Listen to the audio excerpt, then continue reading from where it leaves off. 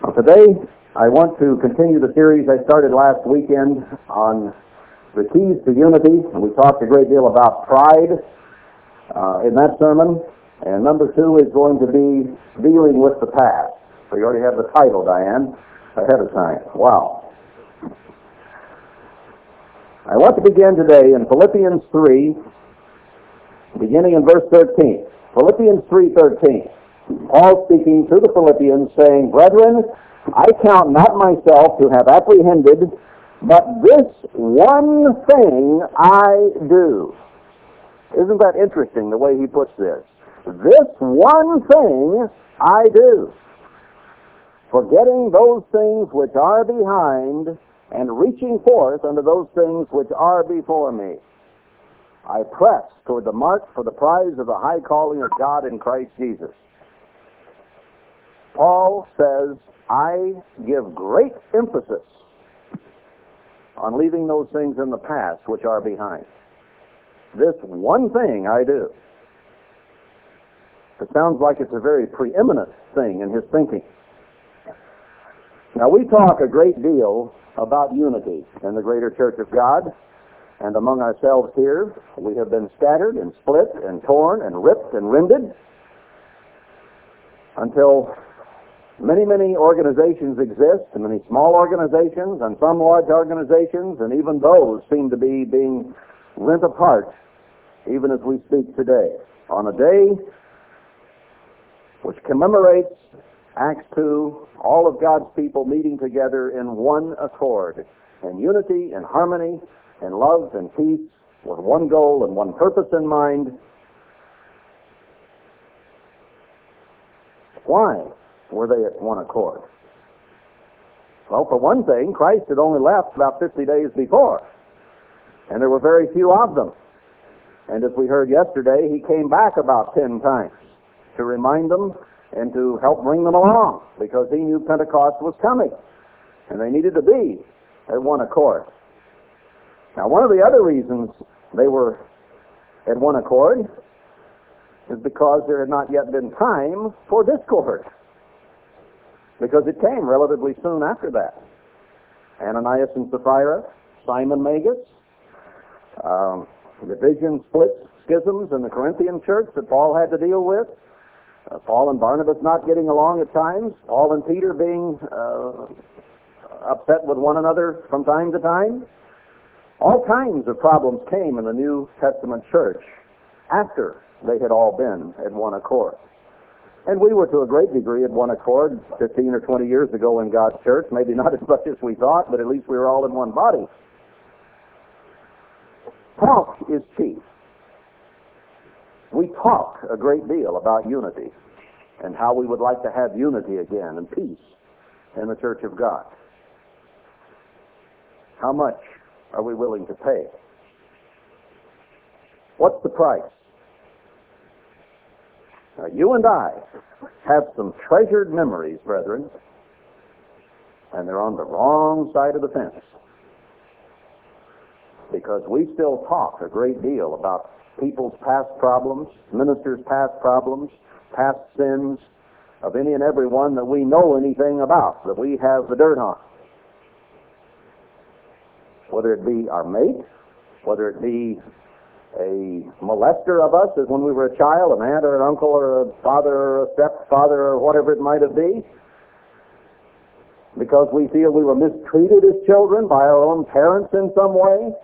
We have these memories, and we cherish them, because when we want a pity party for little old me, it's easy to drag them out and get ourselves into a funk about the past and blame our problems on someone else. So these are things that we have cherished. We have treasured the sins of other people. Now, we sang in these hymns in the very beginning, "Forgive me, O God, my iniquities," Psalm 51, and then 110, and various other ones we sang. Did we sing one about forgive so-and-so here, their iniquity?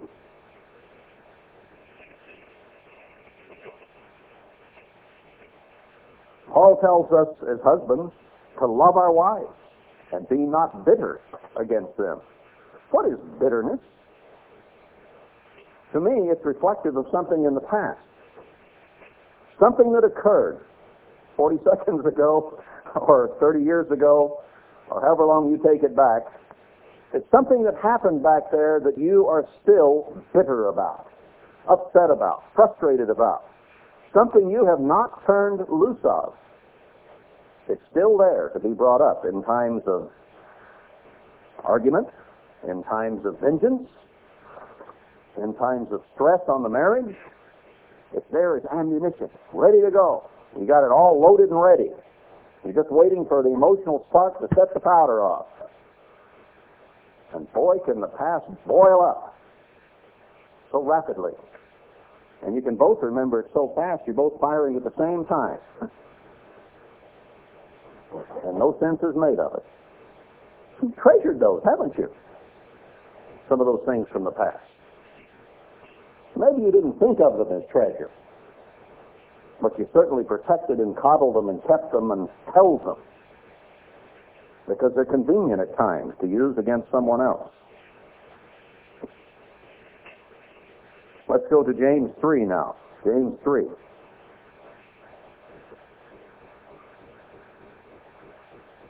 And let's begin in verse 13. Who is a wise man and endued with knowledge among you? Who is a wise man among us? Let's get personal about this. Let him show out of a good conduct his works with meekness of wisdom, but if you have bitter envying and strife in your hearts, glory not, and lie not against the truth. Bitter envyings about things that were done for somebody else, favoritism shown to someone else in the past. You didn't get ordained as a deacon. You didn't get to marry the person you wanted to because John did it, or David or somebody. What do you have in the back of your mind that you have bitter envying towards someone else about? There are would-be teachers, preachers, all through the church today who are bitter about not being advanced in the past. And not only are they bitter and frustrated about it, they've appointed themselves teachers, raised themselves up, despite the fact that God says, be very careful about that. A wise man puts away those bitter envyings. Ephesians 4. Ephesians 4. Let's go to verse 9 here.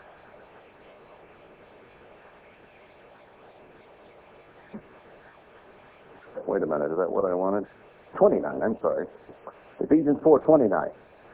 Let no corrupt communication proceed out of your mouth, but that which is good for the use of edifying, that it may minister grace to the hearers. And grieve not the Holy Spirit of God, whereby you were sealed of the day of redemption. Now here's the instruction. Let all bitterness and wrath and anger and clamor and evil speaking be put away from you, along with all malice. And be you kind one to another, tender-hearted, forgiving one another, even as God for Christ's sake has forgiven you. Did you deserve forgiven by Jesus Christ? Of course not. You deserve to die for what you've done. But he forgave us anyway. And he says that we have to do that to each other. Now you think about it while we discuss this today. Are there any people in your background, business associates in the past, friends, ex-wives, ex-husbands, ex-stepchildren, on and on it goes. Fathers, mothers, brothers, sisters, ex-friends. But all their names, all that has to happen is their name to come up. And wham, your head is full of things of the past. 10, 20, 30, 40 years ago. They're still there. Now he says, put it away. Right. Well, let me save that comment till later. Romans 3, and then I'll probably forget it, so don't worry about that comment anyway. We'll move on here first. Romans 3, and beginning in verse 10. Romans 3, verse 10. As it is written, there is none righteous, no, not one. None of us can point fingers at another and say, you're a sinner and I'm not. There is none that understands, there is none that seeks after God. We don't really. We may partially, but we don't with all our hearts. I know we don't. And I see the fruits all around me, and I see it in me. They are all gone out of the way. They are together become unprofitable. Verse 23, for all have sinned and come short of the glory of God. Now, so why should one sinner compare himself to another sinner and say, you're blacker than me? Because that's automatically what we do. It goes back to what we were talking about with pride. What does it do when you talk to someone about another person's sins? It places you just a little bit higher in your own mind and emotions than they are, because you are putting yourself here looking down at them. I'm sure we don't recount anyone else's sin to build them up, do we? I don't recall ever having heard that happen. Maybe you do, but when I lose my tongue and I talk about somebody and put them down for their past sins, that's exactly what I'm doing, is raising me up a notch and putting them down a notch, or 3 if I can. That's just the way it works.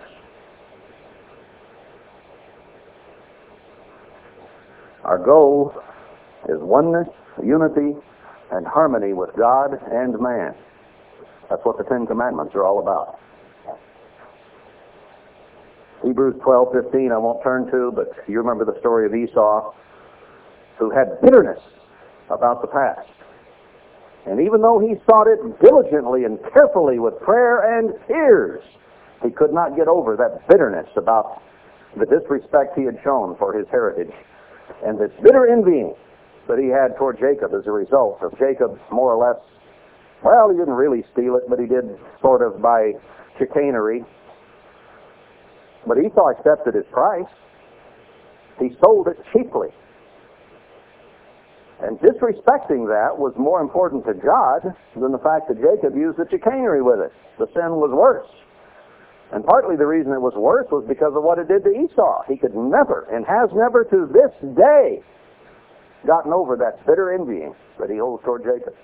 And Obadiah shows very clearly that at the end time, Esau and Edom will be there to cut us off at the pass, even when we go to a place of safety.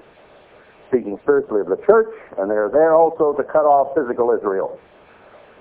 God said that that's the way it would be. Herbert Armstrong, I heard say many, many times, the hardest thing for anyone to overcome is bitterness about the past, or any kind of bitterness, because it is so deep-seated in us. So this is not a light subject. It's not an easy subject. But it is a very important subject according to Paul. And we'll see that it is according to God as well. Now I'll ask you 2 questions. Do you love God? I won't ask you to show your hand. But I would bet everyone here feels that they have a love for God. I mean, otherwise you'd be at the racetrack or somewhere today. But you have that view of yourself, that you love God. Let's ask another question. Are you angry or bitter against anyone for things past? That's not a trick question, but it's a bold one. And it's a hard one. And you might say, my relationship with God is fine. It's men I have problems with. Or women. Or woman, or man, depends on how much you want to define it here. Let's go to John 13. John 13. And beginning in verse 34. A new commandment I give to you, that you love one another as I have loved you, forgiving you your disgusting, black, nasty sins, and having a warmth and love and kindness and grace and mercy toward you. That's the way he loved us. That you also love one another. Now here's a defining verse. By this shall all men know that you are my disciples, if you have love one to another. This is all tied together, as we will see. But you cannot love God unless you love man. It's impossible, whether you think so or not. And I think I can prove that here very shortly. 1 John 4, beginning in verse 11. Beloved, if God so loved us, we ought also to love one another. No man has seen God at any time. If we love one another, God dwells in us, and his love is perfected in us. Hereby know we that we dwell in him and he in us, because he has given us of his Spirit. And we have seen and do testify that the Father sent the Son to be the Savior of the world. Whosoever shall confess that Jesus is the Son of God, God dwells in him and he in God. Let's go to verse 17. Herein is our love made perfect, that we may have boldness in the day of judgment, because as he is, so are we in this world. There is no fear in love, but perfect love casts out fear, because fear has torment. He that fears is not made perfect in love. We love him because he first loved us. Or we love, since the him is not in the Greek, we love because he first loved us. Now here it is. If a man say, didn't we all just sort of agree that we love God? If a man say, I love God, and hates his brother, doesn't say which brother, any brother, he is a liar. For he that loves not his brother whom he has seen, how can he love God whom he has not seen? And this commandment have we from him, that he who loves God love his brother also.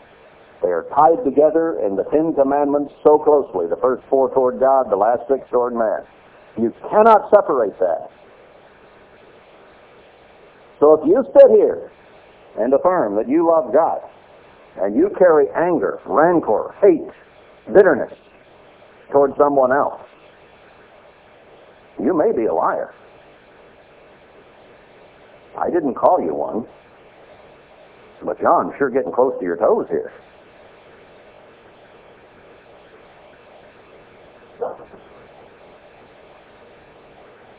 Now let's go to Matthew 6. Matthew 6.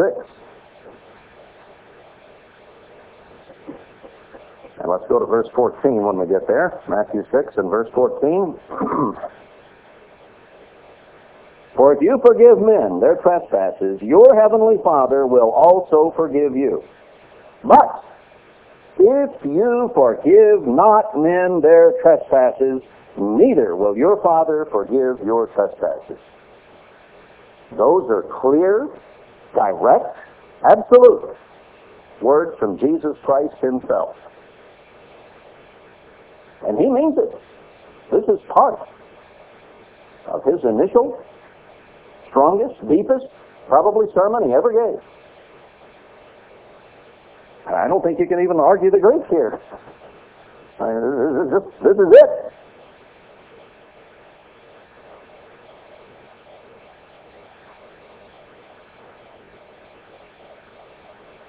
How many times have you prayed that God would forgive me? How many times have you prayed that God would show mercy on me?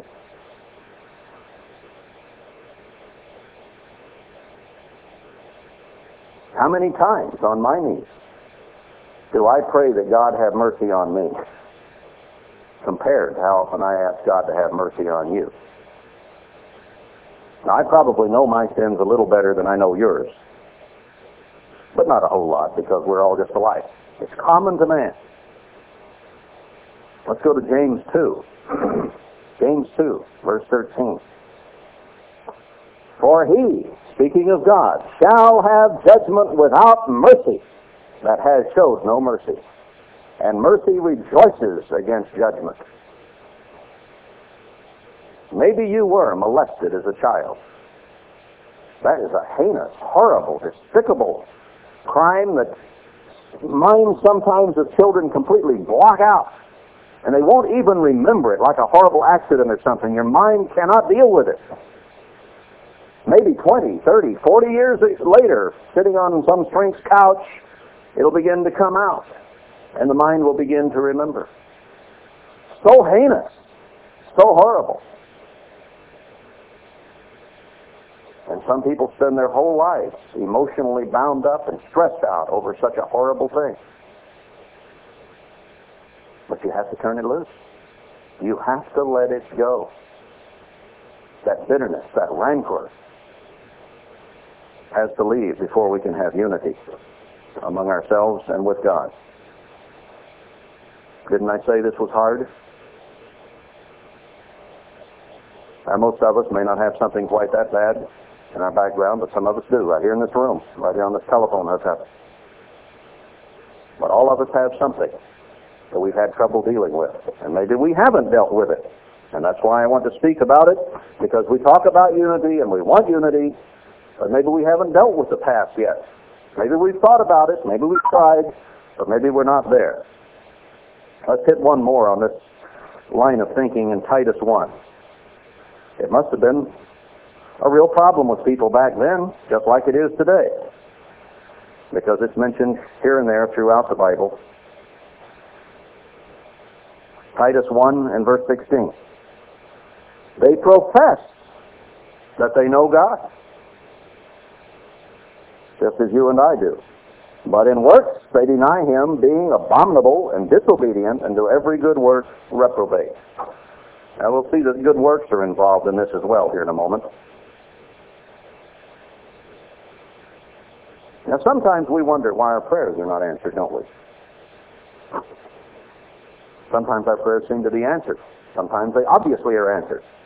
Sometimes it seems like we're talking to the ceiling tile or the rug, and we don't seem to get answers. Well, there could be many, many reasons God is not giving a particular answer to us. But one that we need to consider is that our prayers just might be an abomination to God. Now, can you get your mind and emotions around that, you who say you love God?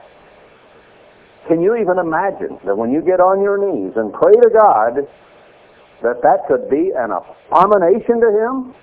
The abomination of the mouth will be destroyed. Now let's see how that could be. Proverbs 28. Proverbs 28 and verse 9. He that turns away his ear from hearing the law, even his prayer shall be abomination. You turn your ear from hearing the law of God. God says your prayer is a stench to Him.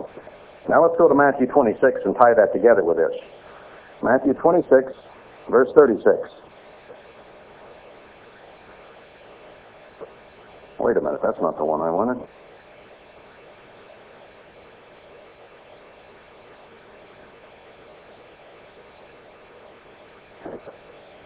Where am I supposed to be here? Well, if I don't know, you probably don't.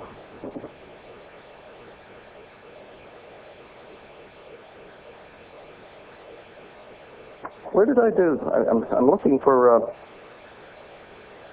the commandments of God and ignoring them. I was going to tie this together and make a really neat point. 22:36, thank you. I knew somebody could read my muddy mind, or knew the Bible well enough to come up with it. Matthew 22:36. Master, which is the great commandment in the law? Jesus said to him, you shall love the Lord your God with all your heart, with all your soul, with all your mind. This is the first and great commandment. And the second is like to it, you shall love your neighbor as yourself. On these two commandments hang all the law and the prophets. So if we deny the last six by hating, by showing rancor, bitterness, envy, from past deeds on our brother, we're not forgiving, we're not keeping the law. And he says if you bypass the law, your prayer becomes an abomination. So this becomes a very key and central point to unity with God and unity with man. But what about old so-and-so? And they had a really bad sin. I mean, this wasn't a little white lie, or this wasn't something that, we can sort of forgive somebody for. John 8, I won't turn to that one. You know about the woman taken in adultery? That's the biggie, Any sin but that can be forgiven. Even murder, perhaps, but not that. Now, what did Christ say? Now, this wasn't a rumor either about this lady. This was first-hand evidence, caught him in the act. Christ said, "Where are those who condemn you?" After he wrote in the sand, I don't know what he wrote, but it sure made them slink away with their tail between their legs. Neither do I condemn you. Go and sin no more. Do we have to put someone out of the church because of that? That sin? Not necessarily. They haven't repented yet. But if they show the fruits of repentance, Christ said, "I condemn you. Go and sin no more." Now, do you agree with Christ? Do you go along with his way of thinking? Or do we tend to hold some sins worse than others? And certainly worth remembering 10 or 20 or 30 or 40 or 50 years later. When that name comes up, bam. Now, we've already said and seen, Christ said, if you don't forgive them, you will not be forgiven. Now, that makes the relationship between you and me pretty important, doesn't it? Because it destroys the relationship with God. Now, let's go to Matthew 5. Matthew 5. Again, the words of Jesus Christ himself. Verse 43. "But I say to you, love your enemies. Bless them that curse you. Do good to them that hate you. And pray for them which despitefully use you and persecute you." Now, what do we tend to do by nature? Well, if we're not actively fighting with someone, we would choose usually to at least ignore them. Hope they'll go away. Hope they'll leave us alone. But this is a positive thing God says to do. This is a sin of commission. I mean, a thing that he commissions us to do is to actually do good to those. How often we fall short of that. It's easy to hate your enemies. It's easy to ignore your enemies to some degree. But to actually do good to them, to try to gain them back as a brother, you see, the seeds of unity are pretty strong in here. Because if you ignore them, you'll never be close again. But if you take the outward action of seeking to gain them back, of doing good to them, praying for them, helping them, you're going to have to bite back some attitudes. And you're going to have to make those overt attempts. Now, maybe you can't talk to them. Maybe they won't even speak to you.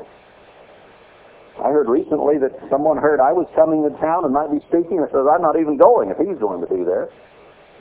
Made me feel good when I heard it.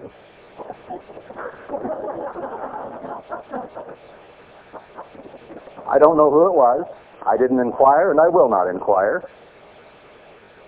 But wouldn't it be awful if whoever that was missed out on the kingdom of God over me?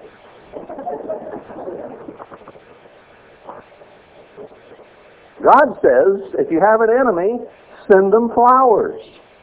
Buy them a bag of groceries. For a couple of little examples. Let me think about this. Now, if everybody who hated me sent me flowers, I could open a mortuary. Or maybe if they sent me a bag of groceries, I could open a supermarket.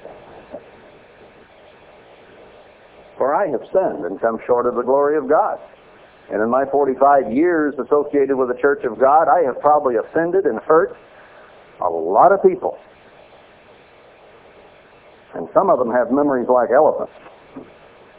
I can't blame them in one sense. I did it. I hurt them. I offended them. I tromped on them. In one way or another. But they got to get over it. I'm sorry. All I can do is apologize. And if I can find them, maybe I could apologize personally. But the thing is, I don't even know who all my enemies are. I could probably, well, let's don't get into a list here. I could probably think of some of them. But there's a lot. Some we don't even know, do we, brethren? We've offended people we have no idea we ever offended. I was thinking about this last night in my bed. And I thought of a fellow that as a brash young club director when I was about 23 years old down in Miami. The guy used a colloquialism of some kind. And I don't do this very often and didn't then. I'll salvage a little pride here. It's not my style, though, to jump all over people very often. But I got all over that fellow because of the way he used that colloquialism, and it didn't make a lot of sense to me at the time, and perhaps I just wanted to tee off on him for some reason. And he may have forgotten it by now. But it is clear as crystal in my mind, and I'd like to say, I'm really sorry for what I said to you that day in that evaluation. I was too hard. I was too harsh. Now, it was an object lesson for me, and I hope that I've kept from repeating that too often. But we have these things back there, and that wasn't even one of my worst.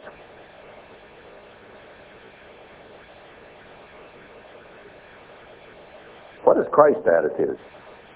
When you get on your knees and you feel so miserable and so pitiful and so wretched and so sinful before your God, and every one of us does, or we wouldn't be here, we hope that He forgives us, don't we? We plead with God to forgive us, like David did in Psalm 51. Boy, we want the slate clean with God. But we better be sure we're doing our homework, because He says, I'll ignore you unless you do this with your brother. He says He'll remove our sins as far as the east is from the west. That's endless. He says they will never even be mentioned to us again. When you rise to meet Him in the air, and you're changed in a moment, the twinkling of an eye, Jesus Christ, your Lord and Master, High Priest, King and Ruler, and Husband, will not ever mention any of your sins to you. He's not going to sit you down and go over every sin you ever committed and say, well, that's why you're a doorkeeper here. No, you're the bride. You're His wife. Now, how would it start a marriage if you got married and you sat down and said, I've been talking to your aunts, I've been talking to your uncle, I've been talking to all your friends, and you got a lot of problems, honey. Now, let's go through the list. Now, this marriage would get off to a rip-roaring start. And I mean roaring. And ripping. Christ isn't going to do that to you and me. Absolutely not.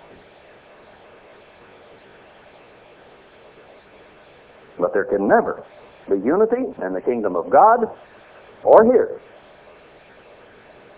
until we have removed and squelched and put behind us the past. That's why Paul said, this one thing I do. Now let's go to Luke 6. Luke 6.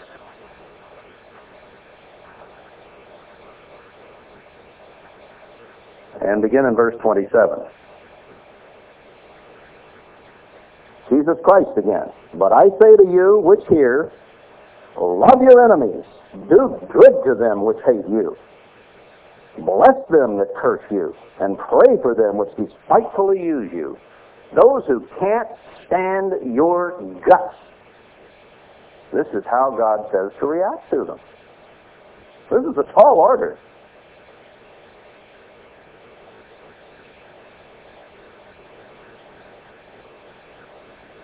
To them that smites you on one cheek, offer the other. Now there's one we spiritualize away sometimes. I mean, would anyone actually do that? It's instruction from Jesus Christ. Take your pick. Now what is Christ saying? If we treat people like hog slop, He will treat us like hog slop. If we treat them lovingly, kindly, mercifully, He'll treat us that way. It's automatic. Axiomatic. It's just the way that it is. How do you want God to judge you when you get on your knees? Man, I cry for mercy. I cry for it a lot because I need a lot. I need to learn to love you as much as I love me. That's another tall order.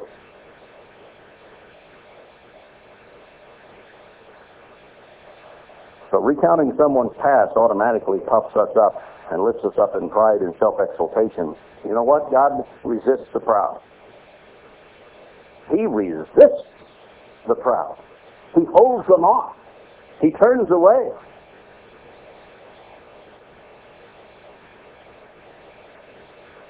I posed a question at the end of the sermon last week after showing how much pride we have. And I said, what's a God to do? Or what is God to do? Because there's really only one. But I use the takeoff on, what's a person to do? What's a wife to do? So what's a God to do? What is his solution to the problem? I will spew you out of my mouth. I will blow you apart. And we've talked about that a lot the last 2 or 3 years, so I'm not going to go into a lot of it. But we are right in the middle of it. We are being chastened for our lukewarmness, for our lack of love and consideration toward one another, and for being selfish and materialistic, and all those things that we spiritually have done.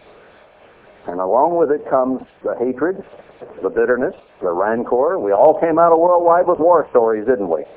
Boy, them preachers. Hate them preachers. Think I'll be one.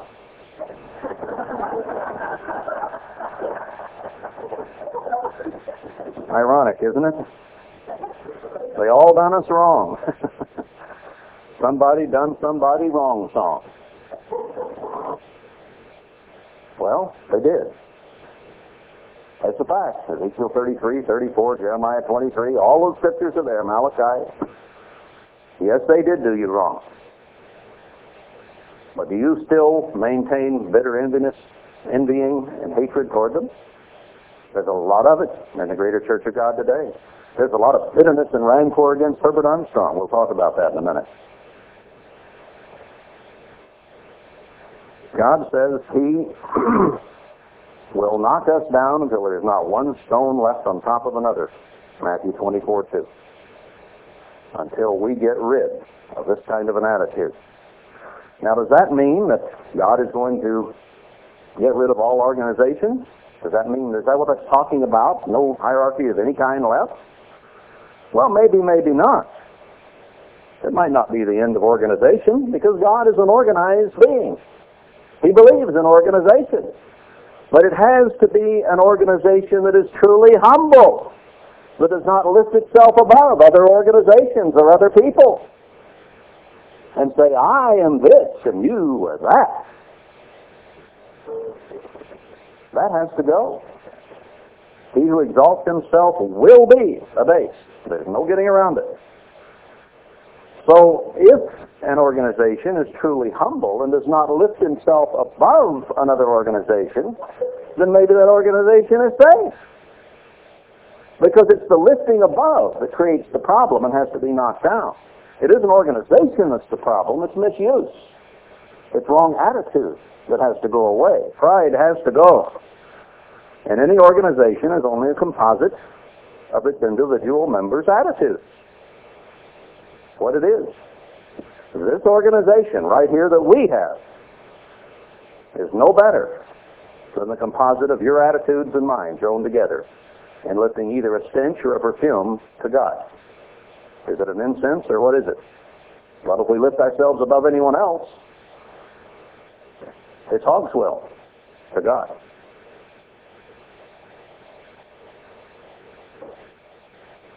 Do we wrangle over the past about things that were done wrong to us by the church?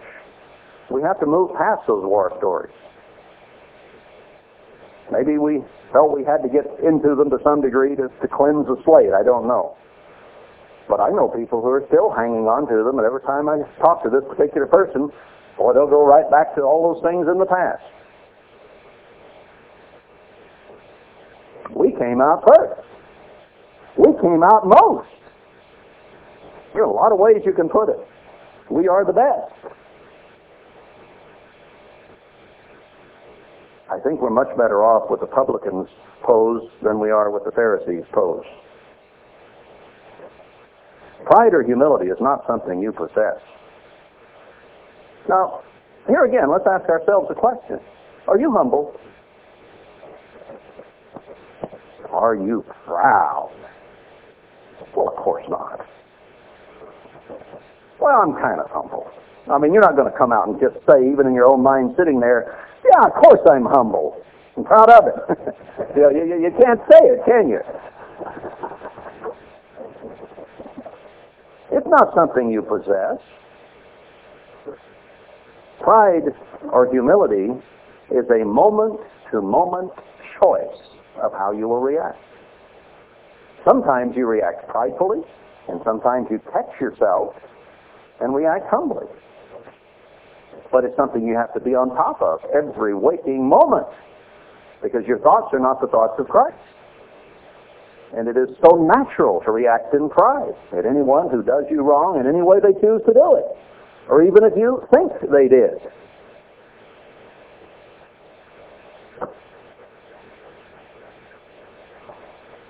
It is pride.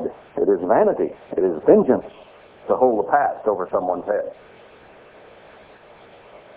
Now, this HWA bashing. I heard someone the other day who had been one, in my mind, of the people that I had known. This was one of the people who was one of the staunchest followers of Herbert Armstrong I ever knew in my life. And they said to me, "Why do you stick so close to Herbert Armstrong's stuff? He didn't even understand the spirit of the law." And I just, please. Let's go back to Isaiah 5. Let's get off this thing. Isaiah 5. Now will I sing to my well-beloved the song of my beloved touching his vineyard. My well-beloved has a vineyard in a very fruitful hill. Now you could say that this was talking about ancient Israel, but this is a principle that is laid out in Isaiah 5, that any vineyard that Christ plants, he's going to plant the same way. So whether we're talking about ancient Israel, the early New Testament church, the church in the Middle Ages, or the latter reincarnations of the church we see here at the end time, God is going to have done this same thing and done it the same way. So let's not argue about what this is talking about. It's talking about anything God has done to his vineyard at any time. And he speaks of us in John 10 as his vineyard. All right. And he fenced it, and gathered out the stones thereof, and planted it with the choicest vine, and built a tower in the midst of it, and also made a winepress therein. And he looked that it should bring forth grapes, and it brought forth wild grapes. Now, God planted the end-time church in a very fruitful field on a hill. He fenced it. He gathered out stones from it. He gave it every care. Now, you and I believe we're in a part of the true church, don't we? Yes, we do. Otherwise, we certainly wouldn't be here. And where are our roots? They're in the vineyard planted through Herbert Armstrong. Can't deny it. Can't get away from it. Now, did God plant wild grapes, muscadines, you probably call them here, in a thorny, red clay, mineralless soil? No. He did it this way. And now, O inhabitants of Jerusalem, the church, and men of Judah, judge, I pray you, between me and my vineyard. Now, whose fault is this, God says? What could have been done more to my vineyard that I have not done in it? Wherefore, when I looked that it should bring forth grapes, brought it forth wild grapes? What Isaiah is telling us here, or God is telling us, is that God gave us all the doctrine we needed to be part of his kingdom. He gave us all the water, the Spirit, the bread, the truth that we needed. He gave us all the administration, the government that we needed. Now we misused it and abused it. And we produced wild grapes. But what He gave us was sufficient, brethren. Now, are we getting that? Are we understanding what this is saying to us? That what Herbert Armstrong was given from God was sufficient. And I believe that Herbert Armstrong will be part of the kingdom of God, based on his understanding of the truth, and based on how well he lived it. Now, I know there are books out about his sins. I've not read them, and I will not read them. Does that mean I have my head in the sand? No, my Bible tells me don't even think about them. Don't speak of these things. I know the man sinned. I even saw the man sin. I think. I saw him do things I didn't approve of at times. To me, that was sin. Now, to God, I don't know whether it was or not. I can't judge that.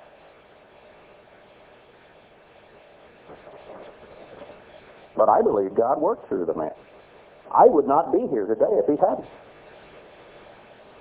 And God is telling us through Isaiah right here that He gave us everything we needed. Now, that doesn't mean that we can't continue to learn. But we had enough to gain salvation and to be a proper, cultivated vineyard producing good grapes, of which God could drink the wine and enjoy. That was given to us.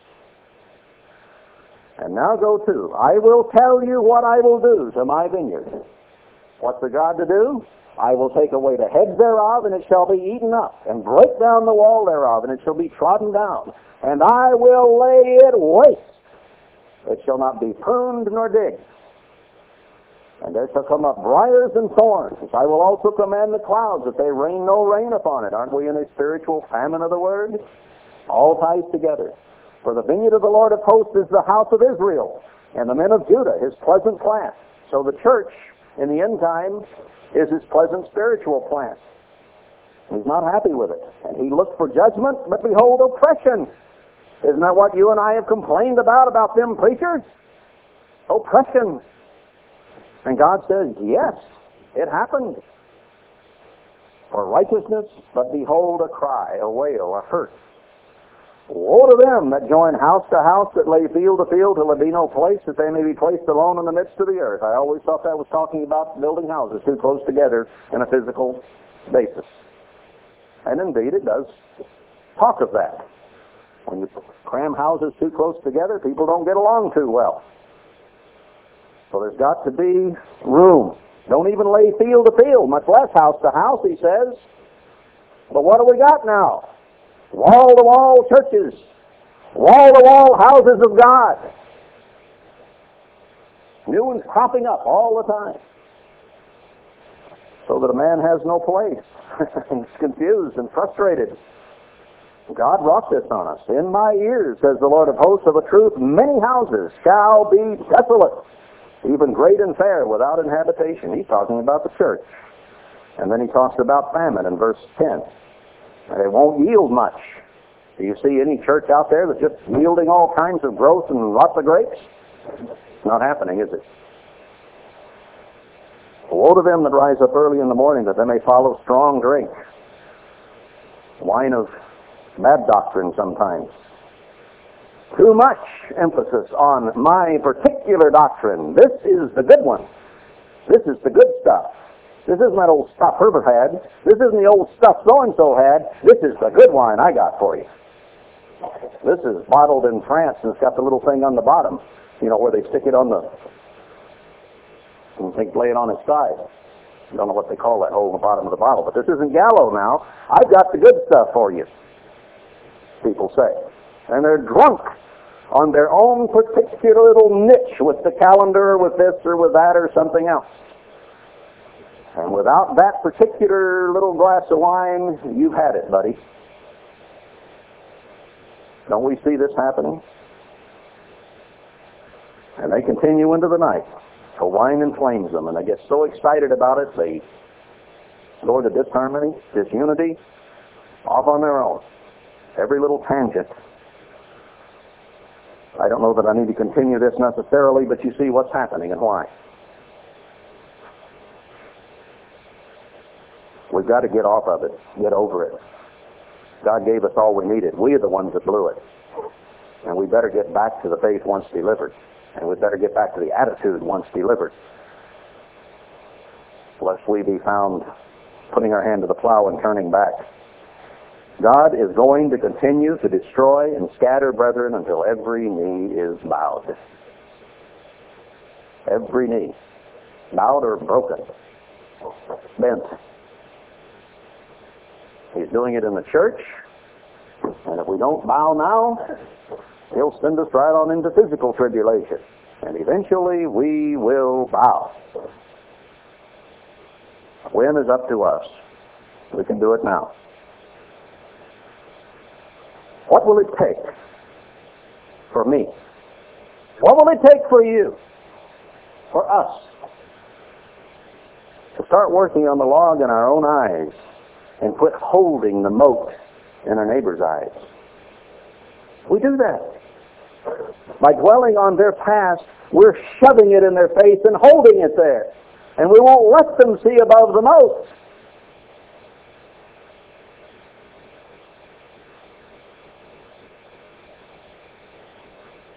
Now, it doesn't mean we shouldn't be concerned for their problem. It says once you get the log out, then you can help them with the mote and help scrape it out of their eyes. But sometimes that log's pretty big. So we're to be concerned about their problems, but not overly concerned to the point that it becomes a downer, where we're putting them down in the eyes of other people, or trying to in God's eyes. Example, in other words, is better than lecture most any time. And what I'm saying today, you can ignore pretty easily if you want to. You can even hold it against me if you want to from now on, because I stepped on your little toe. Or whichever one's under my foot, or under God's foot, really. So these are pretty plain, easy, simple things to understand. Just hard to do. Have you ever noticed how fault finding is so easy? It's easy to look at someone else and see their faults, or at least perceive that we think they are, especially their past. Now, for 45 years, I've been associated with a church since I was about 7 years old. I got to calculating on my bed last night. I was home in my own bed, and I still couldn't sleep. You people talking about your hard motel beds. I couldn't either. But I realized as I laid there that in that 45 years, and these are just rough numbers. I didn't want to really wake up and get the calculator out. But I have heard approximately 2,000 sermonettes. Approximately 2,000 sermons.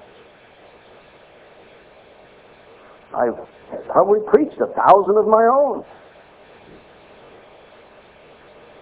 I've heard thousands of television and radio broadcasts. I've read hundreds of magazines and articles in those 45 years. Yet today, as I stand before you, the things I would not, I do. And the things I would do, I do not. Oh, wretched man that I am. Who can deliver me from this body of sin? But I know Jesus Christ can.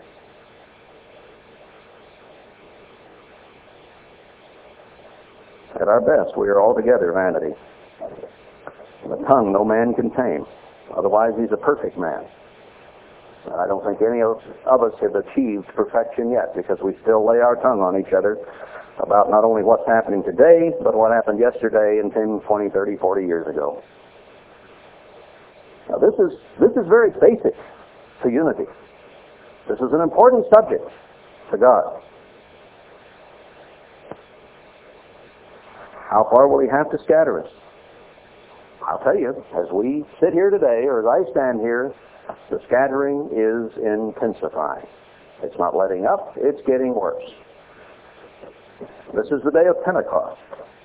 And we are doing violence to the meaning of the day of Pentecost by backbiting I dare say that out of this group, in this room only, not on the telephone, but right here, in the last 24 to 48 hours since we started fellowshipping together, there has been more than one instance of someone recounting someone's past sins in our fellowship. Are we here all in one accord? What are we willing to pay for unity? I can preach about this till I'm blue in the face, and you can hear it until your ears are deaf. But it doesn't do a bit of good unless we do something about it. When are we going to come up against this wall and say, now is the time I am going to divorce myself from the past. I am going to turn it loose, set it aside, unhitch it, get away from it, forgive it, forget it, never bring it up again. I wish I could tell my wife, I will never bring up a problem or a sin of yours in the past, or even getting after me for getting off the airplane.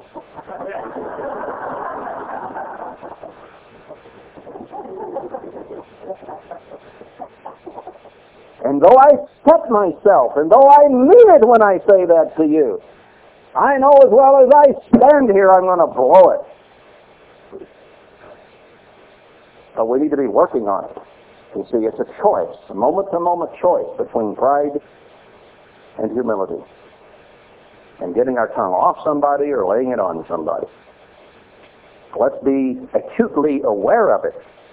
And maybe instead of just after we say it, we could begin to catch it just before we say it and fight it off. Because that's what we have to do. It's a tall order. To him who knows and does not, to him it is sin. And it's dangerous to know this and not do anything about it. Unity cannot and will not come to pass until each one of us takes this personally. And if we don't, God will unite those who do. And he will sort out and sift out those who don't. Salvation is free. Unity is free. But it is not easy. Through much tribulation, enter into the kingdom of God. Straight is the gate, narrow is the way that leads to life, and few there be that find it. Now we could be those few, or among those few. We have that chance. We've seen it. We understand that it's there. What will we do? Oneness with God and oneness with man is purchased by blood, sweat, and tears. And we have not resisted unto blood yet against sin and against talebearing and against backbiting and gossip.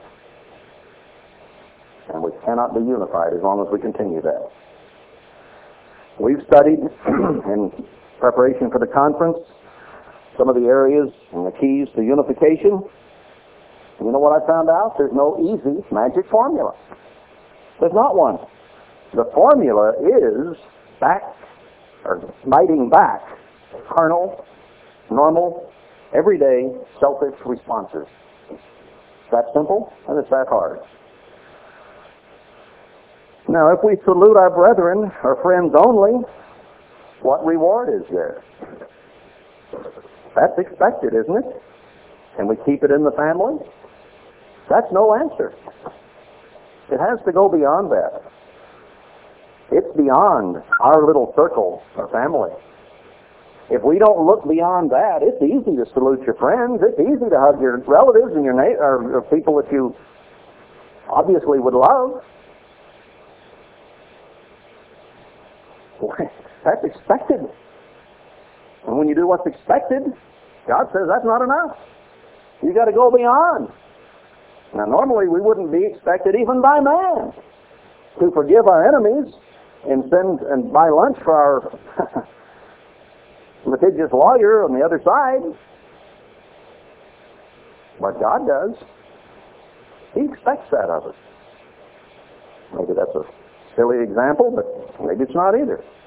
You can think of 1,000 things that are easy to avoid. There's no reward, really, for loving your family. That's expected of you. There's a reward for making friends of people and making friends of enemies. James 1. I couldn't avoid the book of James entirely on this subject. James 1. I won't spend much time back here. I don't have much in the first place. But James 1 and verse 26. If any man among you seem to be religious, he seems like a pretty good Christian, seems to be converted, and bridles not his tongue, but deceives his own heart, has these precious little treasures of hate and rancor and envy and bitterness tucked back in the back of his mind to call up at a time when he wants to get down on someone. If he seems religious, this man's religion is vain, worthless, foolish, not even worthwhile. Won't get him into the kingdom of God. That's scary. Absolutely meaningless religion. You may be able to point out Darryl Henson's sins, past, present, and maybe even future, if you know me well enough. You can point out my faults, my lacks, my deficiencies, and tell others about them, and lose your salvation as a result. What a waste. I can do the same with you and lose mine. Now let's go to Isaiah 66 for a moment. We'll wrap this up here pretty quickly now. Isaiah 66. And verse 2. For all those things is my hand made, speaking of the heaven and the earth, and all those things have been, says the Lord. But, in spite of all his throne, in spite of all the earth that he has created, all these wonderful works of God, all these things have been, says the Lord, but to this man will I look, even to him that is poor and of a contrite spirit and trembles at my word. So he said, I've created all these things, but here's what really turns me on. A man that is humble and trembles at my word. Now we've heard some very hard sayings from God today. What's our reaction going to be? Are we going to hear this, let it pass, not do anything about it? What are we willing to pay for unity? In our marriages, with our children, among siblings, among brethren? This is what really gets God's attention. It's more important to him than all the heavens and the earth that he's made. Maybe we should give it some strong attention. Matthew 5 now. Matthew 5.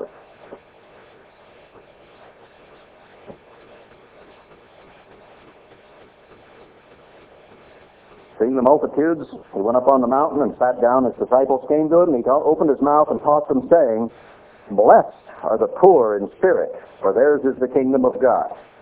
Blessed are those that mourn, for they shall be comforted. Blessed are the meek, for they shall inherit the earth. Blessed are they which do hunger and thirst after righteousness, for they shall be filled. I'm not going to expound all these and give you all the little ins and outs of the definitions. We've heard those things before. I'm reading these to remind us of who we are and what we are and who Christ is speaking to, what he expects of us. Blessed are the pure in heart, for they shall see God. On this one, blessed are the merciful, for they shall obtain mercy. We cry out for mercy for ourselves, as we saw in James 2. But what about others? Do we show mercy? Blessed are the peacemakers, the unifiers, the harmonizers, for they shall be called the children of God. Blessed are they which are persecuted for righteousness' sake, for theirs is the kingdom of heaven. And blessed are you when men shall revile you and persecute you and say all manner of evil against you falsely for my sake. Rejoice and be glad, for great is your reward in heaven, for so persecuted they the prophets which were before you. This is who we are. This is who we represent, as Jesus Christ, who wrote these things. But these are how we should treat each other and those outside our own organization. Are they worse than us because they're not in this organization? No. Are they better than us? Not necessarily, maybe. Are they lower than us? Are they laid to sin because they're not with us? Of course not. They are what they are because of their relationship with God, whatever that is, and with man. They fit hand in glove. And I'm certainly no better than them.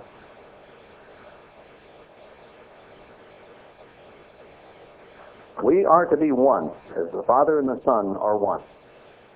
And they do not remember sin. They do not remember past mistakes.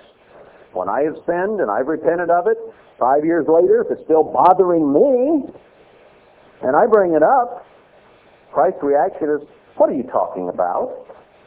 Why do you bring that up, Darryl? I got over that a long time ago. Darryl, get over it. Forget it. Move on. Why are you maundering around and feeling self-pity for the past? God doesn't believe in pity parties. Sorry to bust your bubble, but He doesn't.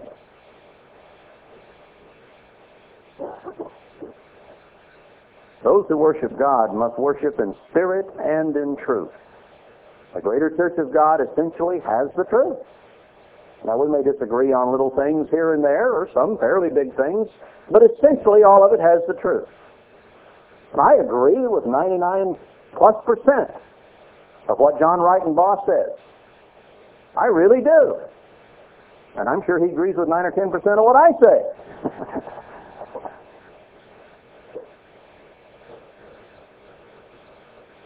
Now, on those areas where we might disagree or not see eye to eye, should we just split? No. We're to love each other and work together over a period of time so that I can see things His way.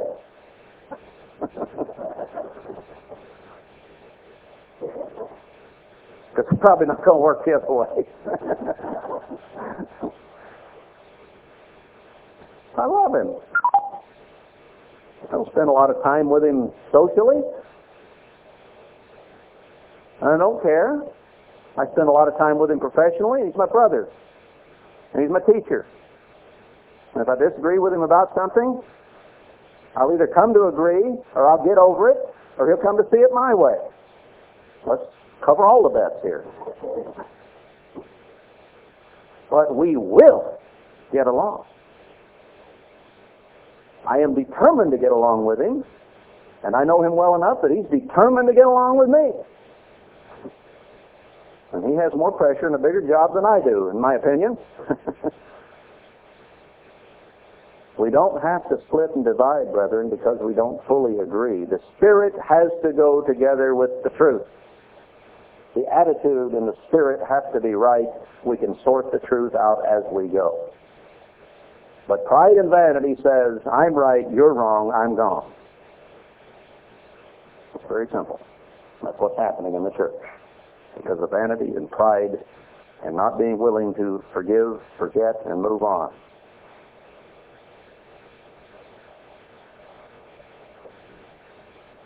When God removes our sins as far as the east is from the west, what an unhuman reaction that is. We realize how godly that is and how far we tend to be from that. Can we, brethren, put the past to rest? Can we really do it? Let's don't get taught. Like I said, I've listened to sermons for 45 years. I'm tired of this. Let's get on with it. Let's get over it. Let's do what God tells us to do. Because if we really want to be unified with each other and with our brethren in the greater church of God, we're going to have to face this. And we're going to have to overcome it. Now let's go. I want to look at about 2 more quick scriptures. I'll make it 3. Let's go to the book of Lamentations. Because this is probably the direst lament in the whole Bible. I mean, there's a lot of stuff in here that is just heartbreaking, and a lot of it's happening to you and me today in the church of God. Let's go to chapter 3. I am the man that has seen affliction by the rod of His wrath. Oh, we're it. He has led me and brought me into darkness, but not into light. Surely against me He has turned. He turned His hand against me all the day. I get on my knees. I cry out, God forgive me, show mercy on me, bless me, help me. And yet this goes on. And it's been going on for years now. And what it must mean is I haven't changed some of these things enough yet. Because the blessing of rain and the showers of blessing have not returned yet. That doesn't mean we're not being fed. I think we are. And there is food during famine. But it even says down here, also when I cry aloud and shout in verse 8, he shuts out my prayer. Sometimes he's just not listening because my attitude is not right and he can't stand me. He can't stand us. So he spews us. Now if you take in your favorite food, do you spew it out all over the dinner guests? No, you lick your chops with glee and you roll it around in your mouth and you swallow it and you ask for seconds. It's what you can't stand that you spew out. He's turned aside my ways, verse 11, and pulled me in pieces. He has made me desolate. Verse 20, my soul has them still in remembrance and is humbled in me. This I recall to my mind, therefore have I hope. Now there's a little hope even in this strong lament. Let's see what it is. It is of the Lord's mercies that we are not consumed, only split, only divided, only chastened, only spanked. We are not consumed. It is of the Lord's mercies we are not consumed because his compassions fail not.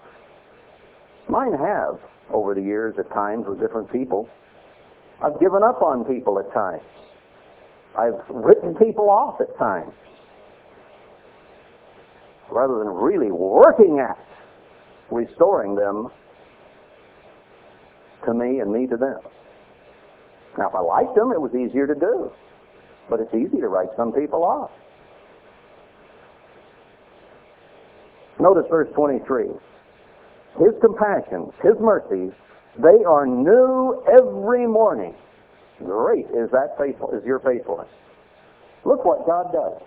Every morning when you get out of that bed, you have a new, clean slate before God.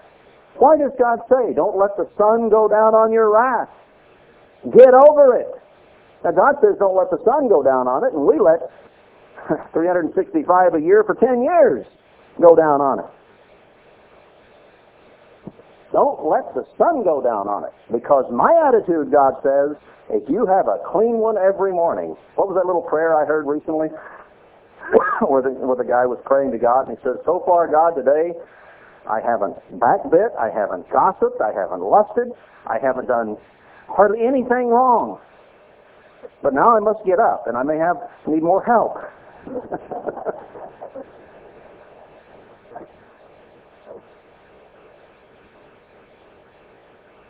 But he gives us a clean slate every morning. Do you give me one? Do I give you one? God does to us. And that's what he expects of us. What if I woke up every morning and said, well, God hadn't forgiven me again, and I did this for 20 years in a row? I would begin to get pretty heavy. But I feel every day like I have a new chance with God. And brethren, I beg of you, give me a new chance with you. For I have sinned and come short of the glory of God. Oh God, have I ever.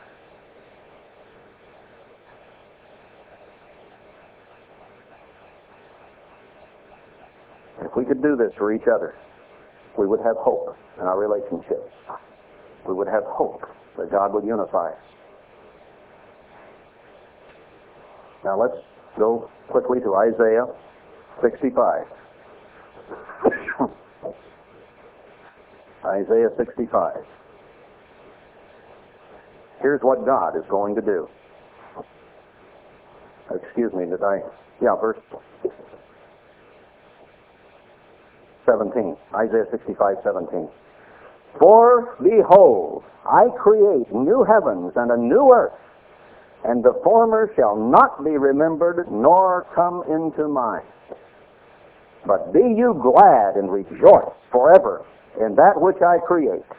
For behold, I create Jerusalem a rejoicing, and her people a joy. That's what God is going to do to his church, and when the millennium rolls around, he's going to do to physical Israel. Nothing of the past will be remembered nor ever brought to mind. There is God's attitude about the past. He knows it's nasty. He knows it's bad. He knows we've suffered. He knows we've made others suffer. But he said it's all got to go away. You can't have happiness, harmony, peace, and unity until that happens. And he sent his Son, Jesus Christ, to die, that all that past could be removed, forgotten, obliterated. What an incredible sacrifice. No wonder Paul said, "Brethren, I count myself to have, not myself to have apprehended, but this one thing I do, forgetting those things which are behind, and reaching forth to those things which are before, I press toward the mark for the prize of the high calling of Christ Jesus."